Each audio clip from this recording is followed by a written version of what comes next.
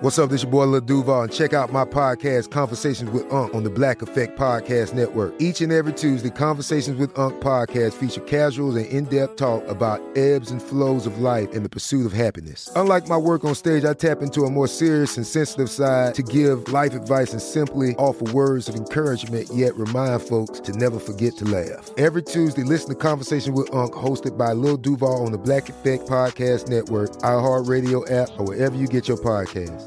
Presented by AT&T. Connecting changes everything. Are you still searching for your perfect place to call home? Well, now is the time to buy at Fisher Homes. If you're looking to move in before the end of 2024, May could be your last opportunity to start building your dream home and close before the year's end. If you're hoping to move in even sooner, Fisher Homes also has homes that are move-in ready and waiting for you, where you can start enjoying the benefits of homeownership even faster. Schedule your personal tour with a new home advisor today at FisherHomes.com and make this spring the season you find your perfect home sweet home.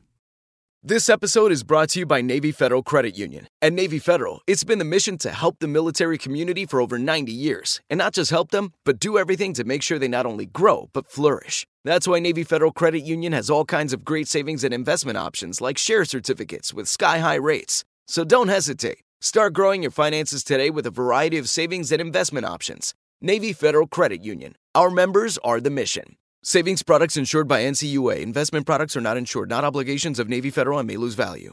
This summer, click into cordless power with Memorial Day savings at the Home Depot. Tackle more than half an acre of grass with the convenience and gas-like power of the Ryobi 40-volt battery-powered mower. And keep your flower beds looking fresh with the 40-volt cordless string trimmer. Then clear leaves and debris with the 40-volt leaf blower. No cords, no gas, no hassle. Click into Memorial Day savings happening now at the Home Depot and on HomeDepot.com.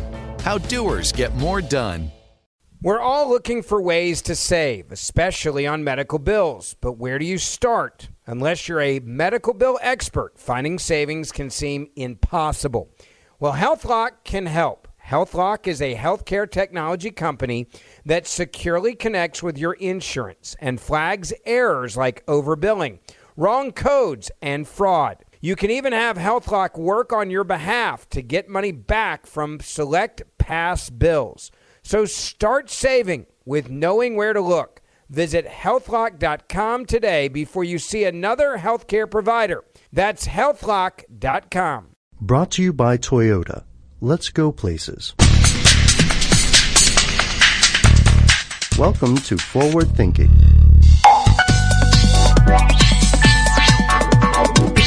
Hey there, and welcome to Forward Thinking, the podcast that looks at the future and says, zoom and enhance. I'm Jonathan Strickland. I'm Lauren Volkemon. And I'm Joe McCormick. And we wanted to talk about this idea of playing with cameras and the images that they take, whether it's still photography or video images, and this idea of being able to manipulate those images and maybe even do this crazy zoom and enhance thing. You guys are familiar with the TV, right? I need some help, you guys. Why is that?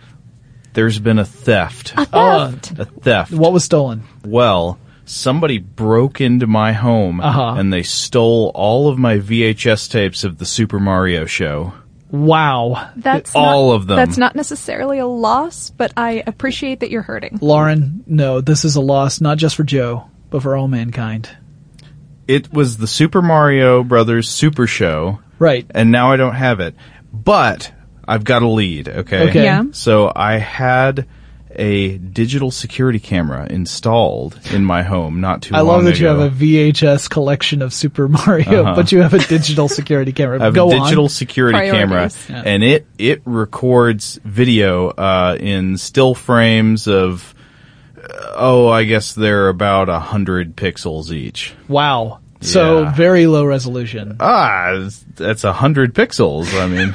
That's a lot, right? It's more than 2. Well, okay. Anyway, I put together puzzles that had 100 pieces in them, so it's not that much. Yeah, and it takes a picture every 60 seconds, so that's not bad. So I don't call that video. I call that a series of very crappy still photos. But go on. I have a photo of the thief. Okay, all right, sure. and I'm going to try to find him. It could also be Sasquatch. We don't know yet. But I need your help to identify this person. Right. So I know here that we got a lot of techie people here at the office. That is true. Do we have one of those those enhance computers. I can just scan this in. Right. And we can press enhance and it'll give us the dude's face. No.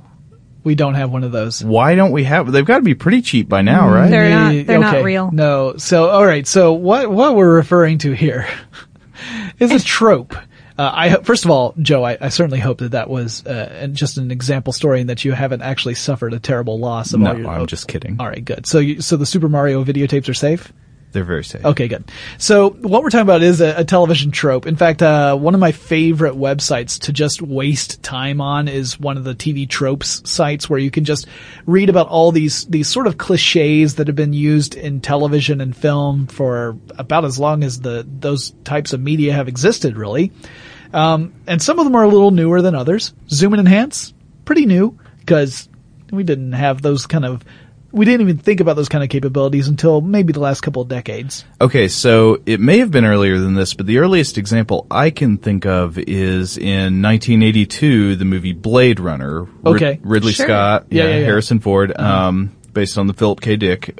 But there's a scene in it where Harrison Ford's character is doing some investigating. Rick Deckard. Yeah, he's got a photograph, and he's got it on his computer screen, and he keeps shuffling around looking at different frames of the photograph and then zooming way in and enhancing the photo. Right. Yeah, it's the way TV Tropes defines it, they call it the enhance button. Right. Very similar to the scenario you were talking about at the very top of the show, Joe. It says, a staple of any crime drama, the enhance button on the computer is able to turn a tiny, blurred, grainy image in a photo or video into a clear, unmistakable piece of evidence. This process is virtually instantaneous unless added dramatic tension is required, in which case extra technobabble or more applied phlebotinum may be needed. These, by the way, are other tropes. May require someone to stand next to the computer intoning enhance, enhance for full effect. So, yeah, this idea of taking something like an image, a photograph that is imperfect, it has a limited amount of data in it, and then enhancing it so that it becomes something useful, something recognizable. Is that a thing? Is that possible? All right, at least the way it's done in Hollywood, not so much. Well, it's not possible the way they do it because in these movies and TV shows, you're just getting information that just blatantly just was not there before. Right. Right. You can only enhance up to as much information as actually exists in the physical record of that information. Exactly. You can't extrapolate new things whole cloth. Right. The way I'd put it is that there's sort of a bottleneck on data at the moment an image is captured.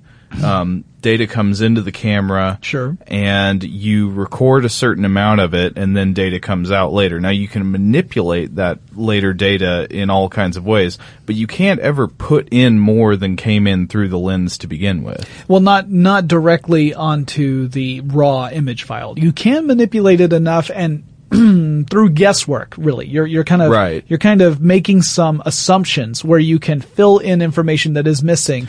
But it's not like you are uncovering the information that was there. You're actually creating new stuff to go in with the stuff that was captured at that moment. Right. It would be like if you saw, for example, somebody's shadow in a photograph. Right. Now, if somebody was a really good, I don't know if this is a real thing, but was really good at identifying humans by the shadows they cast, they could do the same kind of thing. They could look at the shadow in the picture and say, it's probably this person. But you still wouldn't actually have that person's image somewhere hidden in the file. Right. And, also, like, if you've got a picture of the back of a person's head, it's not like the image of their face is contained in that data somewhere. It's, right. You can't just rotate person and have, there's no button to do that. It's amazing how often you can do that in science fiction, though. Like, turn sure. it around. I want to see this still image from the opposite angle, as if we can magically place the camera anywhere after the fact. Which you can do in a virtual environment. I mean, there are camera tricks you can do in a virtual environment that completely defy all laws of physics because that they aren't a problem in a virtual environment. So, for example, in a video game, there are a lot of video games where you can capture the footage of you playing while you're playing the video game and then watch it later. And you can even watch it from various camera angles depending upon the type of game. Like some games give you essentially free reign. You can place the camera anywhere you like. You can have a free roaming camera and move it dynamically as the scene plays back. So even though while you were playing, you had one set of perceptions, you might have been able to move the camera around then too, but you were limited at that time by whatever was happening right then and there. But in playback, you may be given unlimited freedom. Now that's just not the case with real life. I mean, obviously. Well, it's that data exists in real life, but if there's nothing there to record it, then we cannot watch it later. So when I was talking about the, creating stuff so that you can fill in the gaps, it's where you're not uncovering lost information. You're not, or obfuscated information. That's the way it comes across in these television and film, examples where the answer is hidden in the file and you just have to dig it up. Yeah. There's just a button on your computer that somehow makes it go from blurry to not blurry, and that the info was always there. It just needed to be not blurry. That's not the case. That's not the way it works. There was a great article in Wired that talked about this and talked about some approaches that various technicians have made to really address this issue. I was talking about creating data to fill in those gaps, the stuff that's not actually there in these photos. In the Hollywood and TV versions, it always seems like the information is there. It's just blurry or whatever. And when you hit this button, it removes whatever that problem was and you get to look at the information that was always there. That's not the case, right? We're talking about photos and video where stuff is missing, but you can start to fill in some of those gaps by creating stuff, by making guesses. And there was a great article in Wired that talked about this and talked about compressed sensing and sparsity. These are concepts that are used by technicians to kind of fill in information that might be missing, either a file, maybe the image is just really fuzzy. It could be an old photograph, or it could just have been made with a poor camera, or maybe something was on the lens or whatever. And we can use these techniques to try and fill in information. Now, in the Wired article, they had a really interesting analogy. They said that imagine that you have a book where on one page of the book you have almost half or maybe even more of the information missing. So you've got just missing words in sentences. Now on the pages before and the pages after, you've got some information there, but on the page that you're interested in, you're missing words. It would be like trying to extrapolate what those missing words were just based on the little bits of information you had on the previous and following pages. It's really difficult to do. However, with compressed sensing, there was an interesting development. There was a guy named Emmanuel Candes who was looking at an image called the Shep Logan Phantom. Now, this is actually an image that technicians use in order to test imaging algorithms, and it kind of looks like an alien with a slightly raised eyebrow, kind of a snarky alien. Okay. Now, what he did was he took an older, fuzzy version of the image, not an older one, but a fuzzy one. So he was testing an algorithm trying to see if a particular technique would allow him to sharpen this image up a little bit. And the way the technique works is it looks for the simplest approach to filling out the information that's missing. It samples pixels in the image, and then from those samples it starts to create simple shapes they're color matched to the various parts of that sampled image. Now, it tries to use the fewest number of these shapes to fill out this photo or this picture. It doesn't have to just be a picture, by the way. You can actually apply the same technique to other kinds of media, including music, where, you might have a low sample rate for an old MP3 and you want to try and enhance it. It could do the same sort of thing with that. Right. Basically anything with a waveform is going to operate under very similar principles. So what they're doing here is the reason why he was doing this in the first place was not just to get a sharper picture of an alien. The idea was to try and enhance MRI images, because the best way to get a very, very clear MRI image is to put someone in an MRI machine and have them stay perfectly still for a couple of minutes.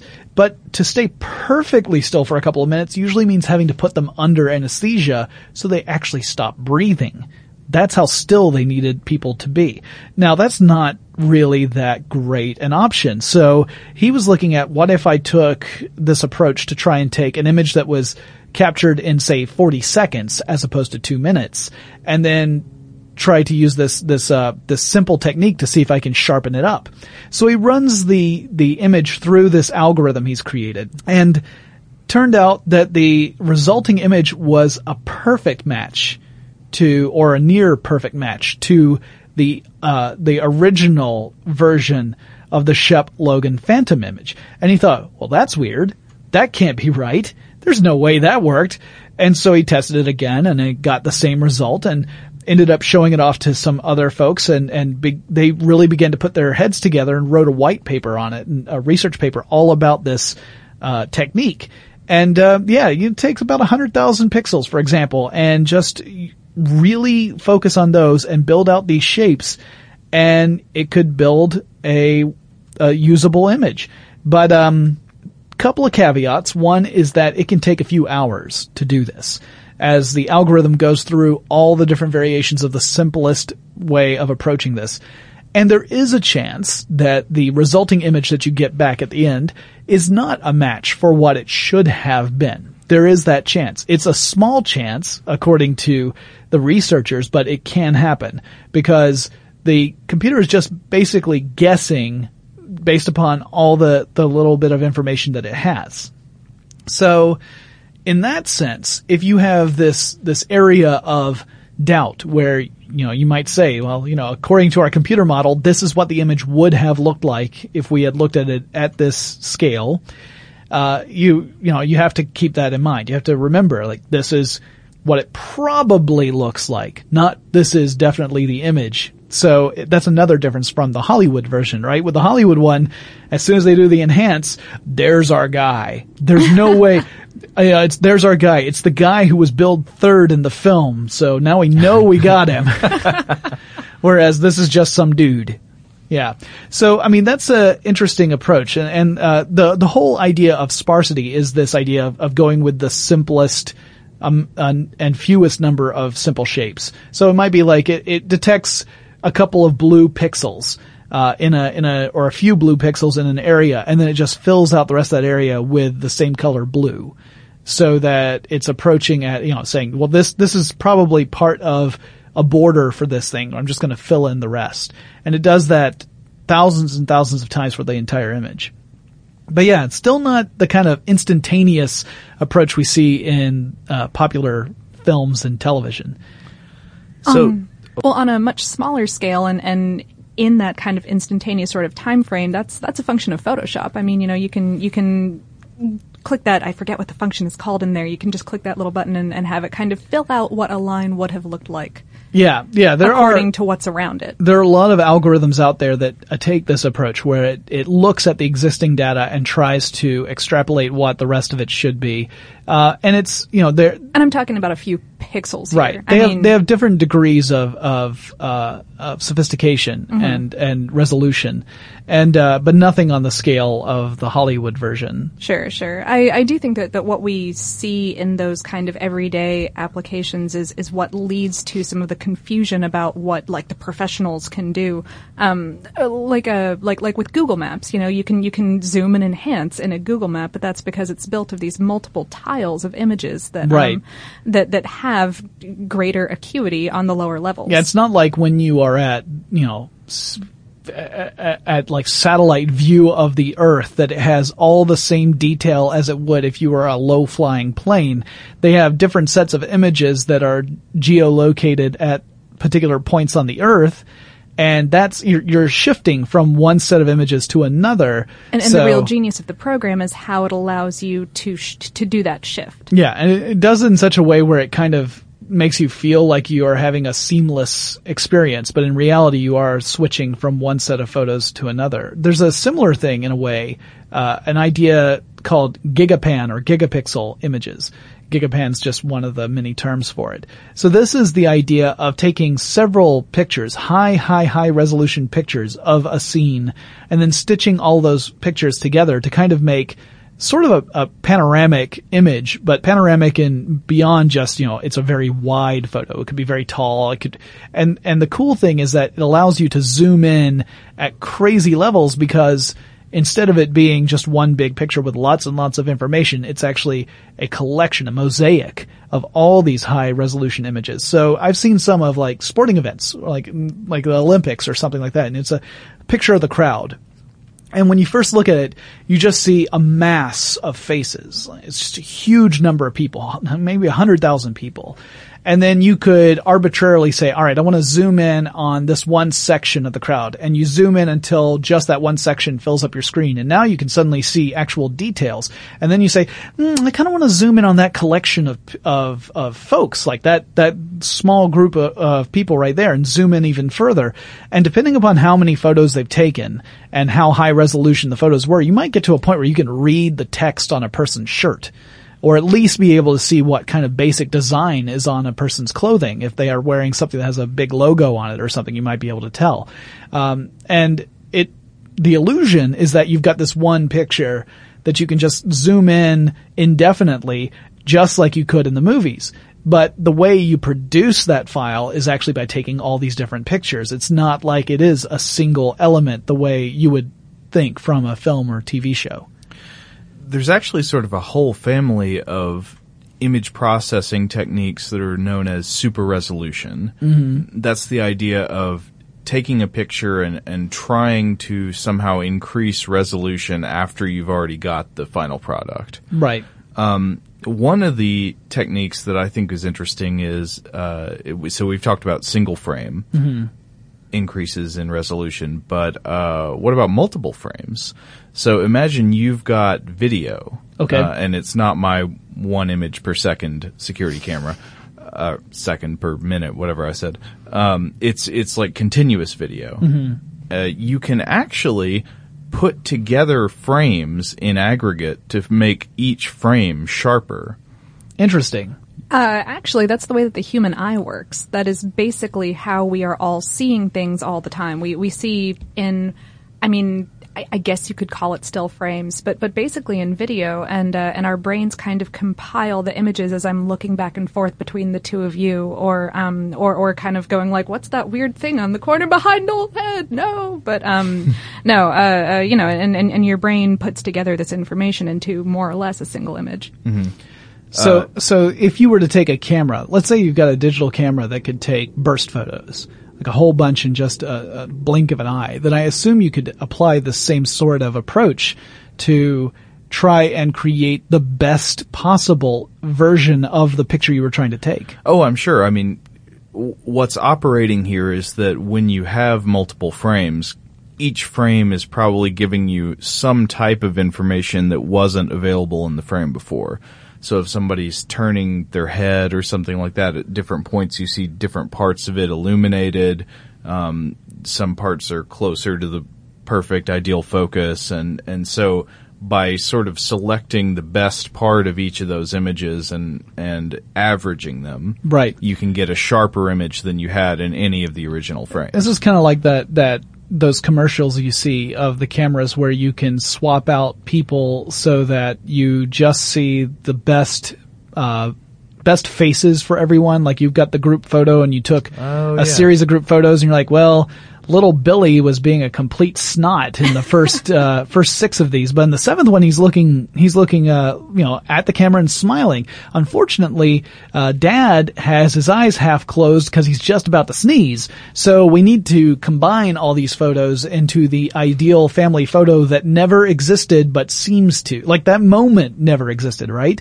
The moment where everyone in the family is smiling and content and behaving never existed, but you've created the illusion that it has by combining all these images into one. Or if you're George Lucas and you really like an actor's face in one take, but their body movements in another, so you just paste the two together in episodes 1 through 3. Yeah, or if you just don't like actors and tell them not to act. That's a different issue. Some editorializing there.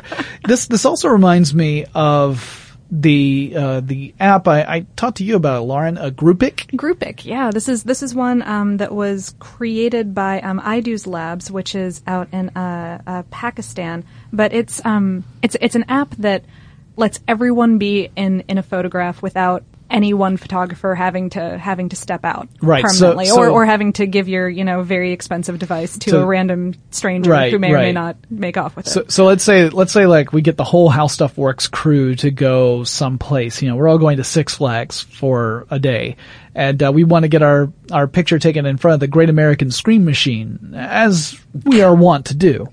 And there's the whole group, but who takes the photo? Do we entrust our expensive How Stuff Works camera to some ragamuffin walking by? Or Bugs Bunny? Yeah, or Bugs Bunny. Yeah. No, he can't be trusted. He doesn't even have opposable thumbs. So, we end up saying, well, what can we do? What if we use GroupPic? Then essentially, from what I understand, what it allows you to do is take at least 2 photos where you swap out photographers, and then you can combine the 2 so that you have both photographers in the full group photo. Oh, right. The app helps you frame a picture, and then one person takes the first picture, a second person takes the second one. You mark out who the 2 photographers were on screen, and based on the fact that it's already framed it for you, and so they're more or less identical photos. Otherwise, it will swap out the little slivers of people, and it helps if you have each photographer on the extreme ends of the frame. Right. This would have been so useful to like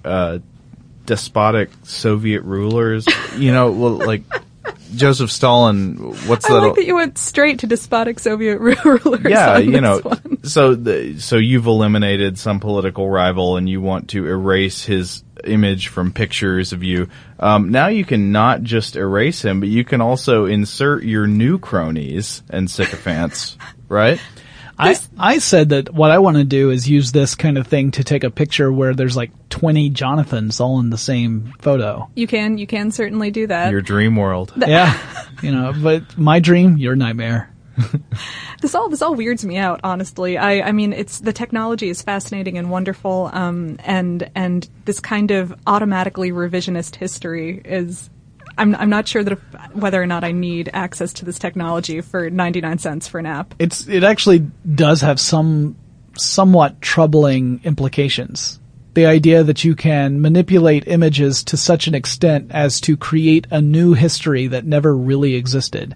It's kind of, that's a plot point in a lot of movies and television as well. It's just now we're getting to a point where the average consumer could theoretically do that with very little training. And we all do this all the time. I mean, everything that we're seeing, again, like the human eye is flawed. It's only taking in so much information, and it's filling in a lot of gaps in between those frames that it's taking in. But yeah, just doing that on purpose, I'm like, okay.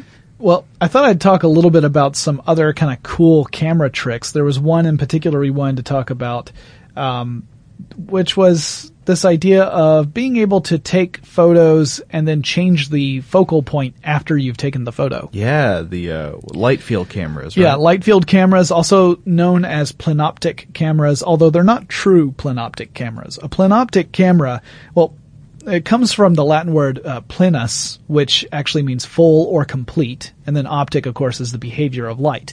A true plenoptic camera is impossible. It's just a theory. It's kind of a thought experiment, because the reason why it's impossible is that it's the idea that you would be able to take all the visual information within an environment, kind of like in those virtual environments, and be able to reproduce a still image from any angle, from any focal point.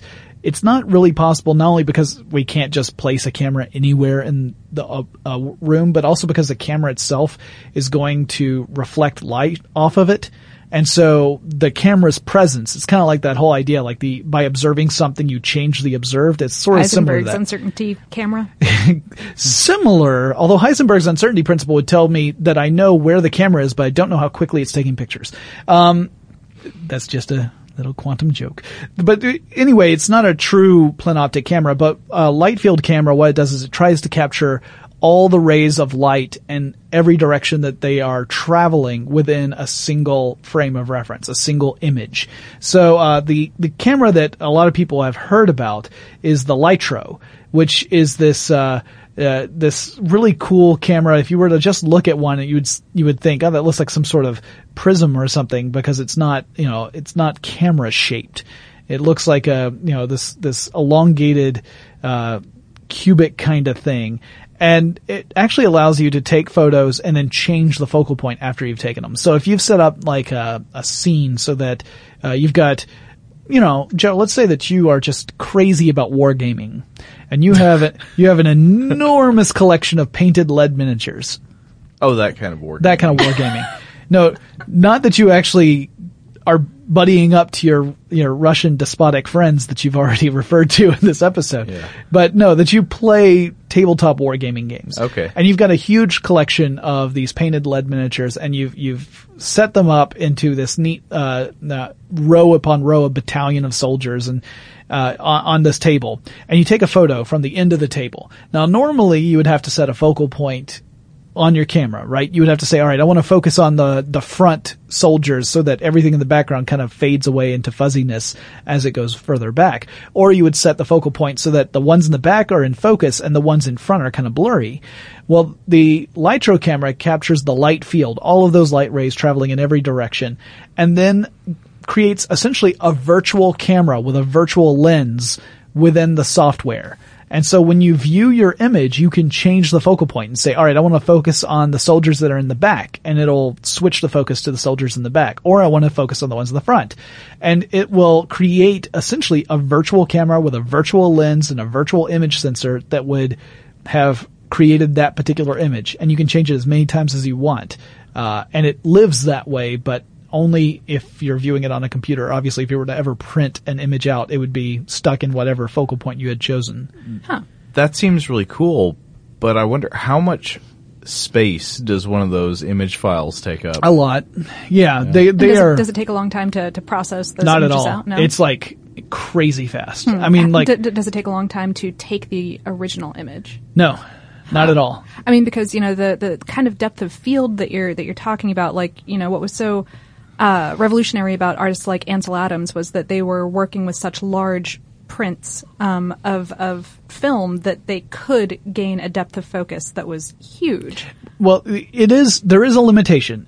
The Lytro camera, it's not the kind of camera you're going to take with you to go, on a fast sightseeing tour. Mm-hmm. It's great for things where you have composed a scene and you want to take a photo of that scene.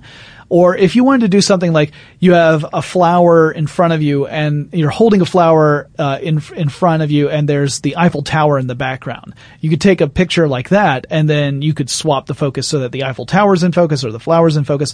But it's not the kind of thing you would just carry around to take a snap whenever you were walking around. It's not that kind of camera. It's not in your iPhone. No, it's not designed for that. It's not meant for that. I've played with one of these. I actually got a chance to play with one, and it's kind of cool. The viewfinder on the back is essentially the entire. It's not even a viewfinder; it's a screen. It's a touch screen that is the entire interface. So you'd point the camera at something, you'd see the video image of it on the little the screen on the back. I keep saying viewfinder, but it's a screen.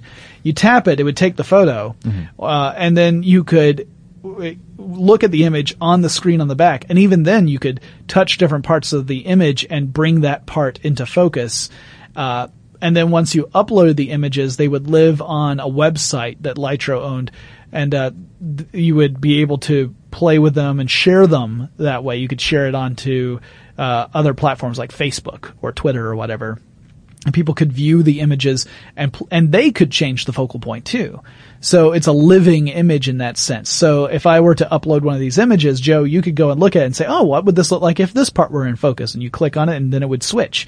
So it was a neat... you zoom in and see the shadowy man looming in the back window. That part's not built in yet. But who knows what could happen in the future. So that was one super cool kind of futuristic thing that exists right now. And the Lytro camera came out a couple of years ago and has, sort of been more or less a curiosity, I would say, among a certain like the tech savvy group who heard about it early, kind of really dug it. I don't own one. I thought it was a neat product, but I didn't actually purchase one, but I did enjoy playing with it. But then there's other like kind of futuristic ideas, like the idea of being able to use a camera to take a picture of something that's not even in the room. Like it's in the room next door. How does that work? Well, you could have an X-ray camera, that would work, but it would also be very dangerous. Yeah, irradiating yourself every time you take a picture. Yeah, is less than not to ideal. mention your. You don't do it to yourself; you do it to other people. But if you're taking the photo, you're still being exposed to X-rays. Joe, get my lead pants. We're going photography. Lead pants at Six Flags. That's what I'm picking up from this. But, anyway, so this is a concept that has been worked out over at MIT. Settle, children. Settle. They called him Lead Pants. Okay, Joe. Enough. We're keeping all of this. It's all going in. No, we're not. Yes, we are. Executive decision. No, it's all kept. Noel, you answer to me. It's all kept. So, MIT. At MIT, researchers were working on this idea of being able to take images of stuff that wasn't directly within the field of view of the camera. The example used was that, let's say you're shooting an image in a room and there's an open door that goes into another room. Now, you do not have an angle of view into that other room. You can just see the open door that is opened into the other room. You take an image with this camera and then it starts to collect data and reconstruct what might be in that other room, giving you an image of, let's say that there's a person hiding in there. You would see the picture of a figure in that other room, which is a cool idea. How does this work? It's actually using very, very short bursts of laser light to project laser light out. That some of that laser light hits the doorway that's open and bounces off of it. It then will eventually hit stuff that's in the room, bounce off that back to the door, bounce off the door back to the camera. Now, the number of rays of light of this laser light, or the amount of information that's coming back, is a fraction of what was sent out, right? You're only getting a tiny little echo back of what you had just sent out in a burst. And they're using femto lasers, which means it's sending out a burst of light that's a quadrillionth of a second long. And they actually have to use a special kind of shutter that closes after they shoot out this light because they don't want that initial bounce back to affect the information of the stuff that's in that other room. Because anything that if the laser light just hits the door and bounces right back to the camera, that's going to ruin the image. So what it does is the shutter actually stays closed for a fraction of a second, then opens up to accept all incoming photons. And then the way it reconstructs the room that is out of view is it measures the amount of time it took that photon to come back to the camera. So it's almost like sonar, but with light.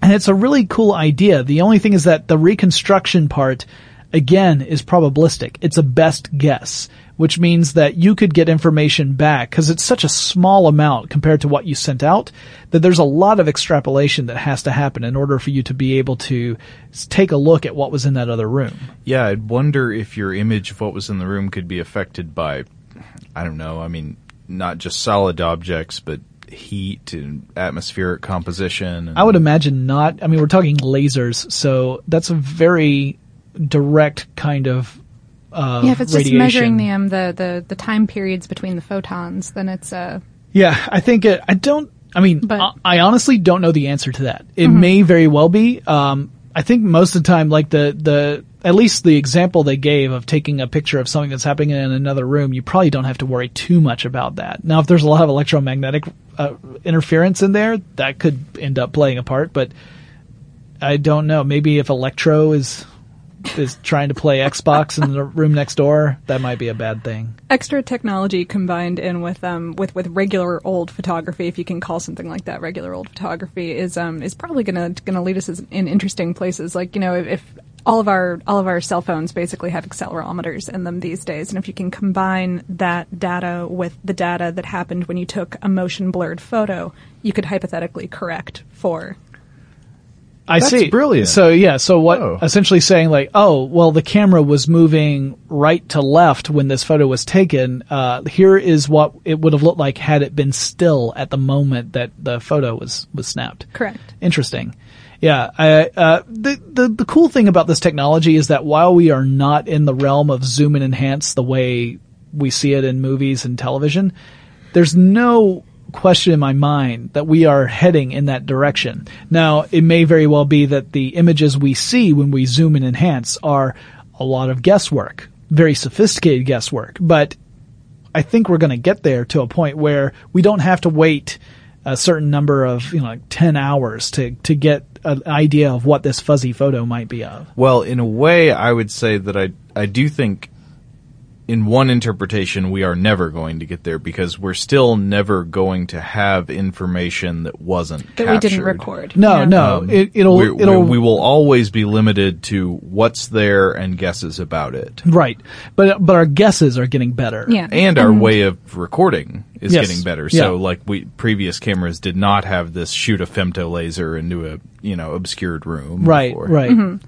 And as computers get more powerful, we're, a lot of the equations that people are working with right now are things that have been around since the 1900s or the 1800s. I'm sorry. The Fourier transform, which is a big one that is being passed around in most of the apps that you can download to reduce blur.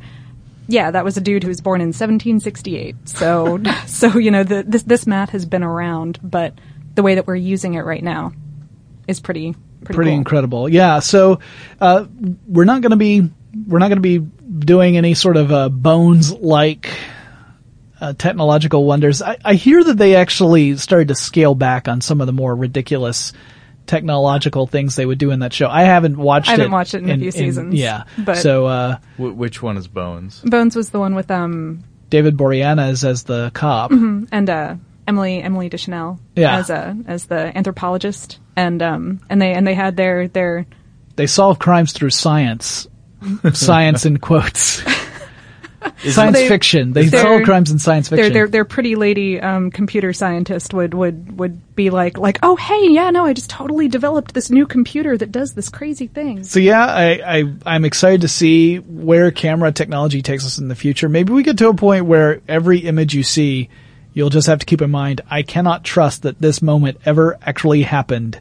We're kind of already there, aren't we? Because, I don't know, do you believe the photos you see on the internet? Like, when my friends on Facebook post their wedding photos or the picture of their new baby, I have to comment, shopped. This has been photoshopped. Did you guys see, this plays into our conversation a little bit. Did you guys see the thing I posted? There was a guy who faked being at Comic-Con. Yeah, I saw that. Like a friend of his went to Comic-Con, and he was not going to Comic-Con, but he decided just for kicks that he would pretend that he was also at Comic-Con. So he kept texting him going like, oh, hey, I'm over here in this meeting room, or are you here? Yeah. Oh, you just missed me. Oh, no, I'm over here now. But he had been before, so he knew enough about Comic-Con to be able to fake it and say, oh, I'm over at Hall H, or I'm over across over in the gas lamp district getting food, and just leading this poor sucker along the entire time. One of the things he did was he scoured Twitter for images taken and Instagram taken from Comic-Con, found one of these two guys, it was a couple of celebrities posing together, and so then he matched himself standing in an alleyway behind his house, and then photoshopped himself into the photo, replacing the guy, one of the two celebrities. So it looked like he was hanging with one of these other guys, and then uploaded that and sent it to his friends saying, I just ran into so-and-so. Here we are together. And it looked great. I mean, it didn't, upon casual glance, it did not appear to be a photoshopped image. Now, if you were to look really closely, you'd say, the lighting is really weird because his face is not lit exactly the same way. But, if you're just looking casually, you wouldn't think anything of it. So yeah, at this point, I think you're right, Joe. I think we have to just assume that everyone's photos of their wedding and babies and shopped. Everything is shopped. Yeah. Yep, everything is. Well, guys, that kind of wraps up our discussion. What do you guys think about the future of photography and videography and cameras in general? Is it something that's exciting to you? Are you a Photoshop wizard? Do you have lots of examples of crazy Photoshops? Do you want to do some crazy Photoshops of the hosts of Forward Thinking? It's going to happen. I might as well ask.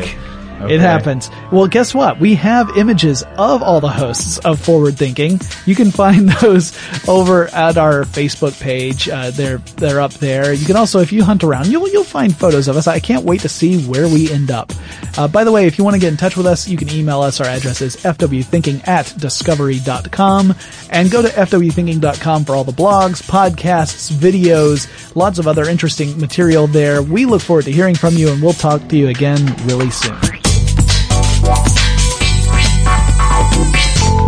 For more on this topic and the future of technology, visit forwardthinking.com.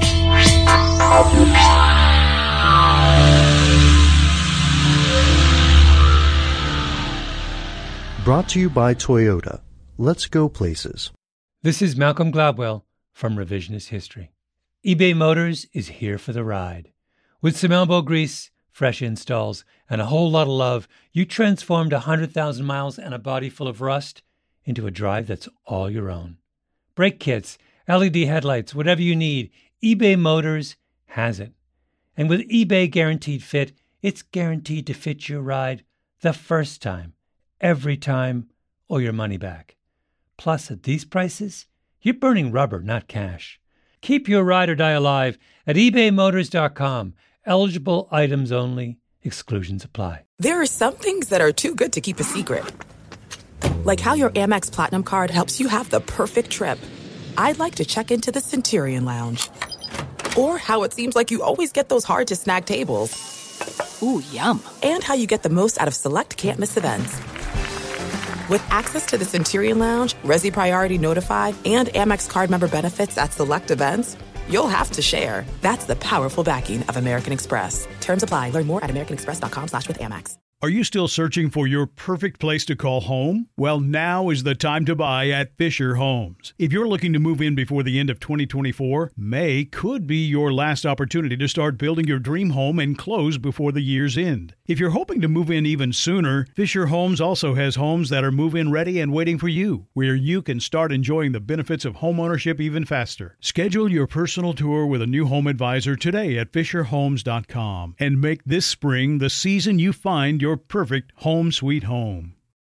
With the new Dexcom G7, you can achieve better diabetes results without painful finger sticks. It sends your glucose numbers to your compatible phone or watch, so you can always see where you are and where you're heading. See how food and exercise affects your glucose, making it easier to spend more time in range and lower your A1C. Take control of your diabetes with the #1 recommended CGM brand. It's easy to get started today at Dexcom.com. That's Dexcom.com. Dexcom data on file 2023. If your glucose alerts and readings from the G7 do not match symptoms or expectations, use a blood glucose meter to make diabetes treatment decisions. For a list of compatible devices, visit Dexcom.com/compatibility. If a new house is on your wish list in the next 5 years, grow your savings faster and experience your dreams with an Ohio Homebuyer Plus account from Kemba Financial Credit Union. A savings account specifically designed to save for a new home, where you can earn 7% APY, a $500 matching bonus, and a $1,500 mortgage closing cost credit. Learn more at Kemba.org. Offer expires March 31st, 2025. APY equals annual percentage yield. Restrictions apply. NMLS 292230. Equal housing lender. Federally insured by NCUA.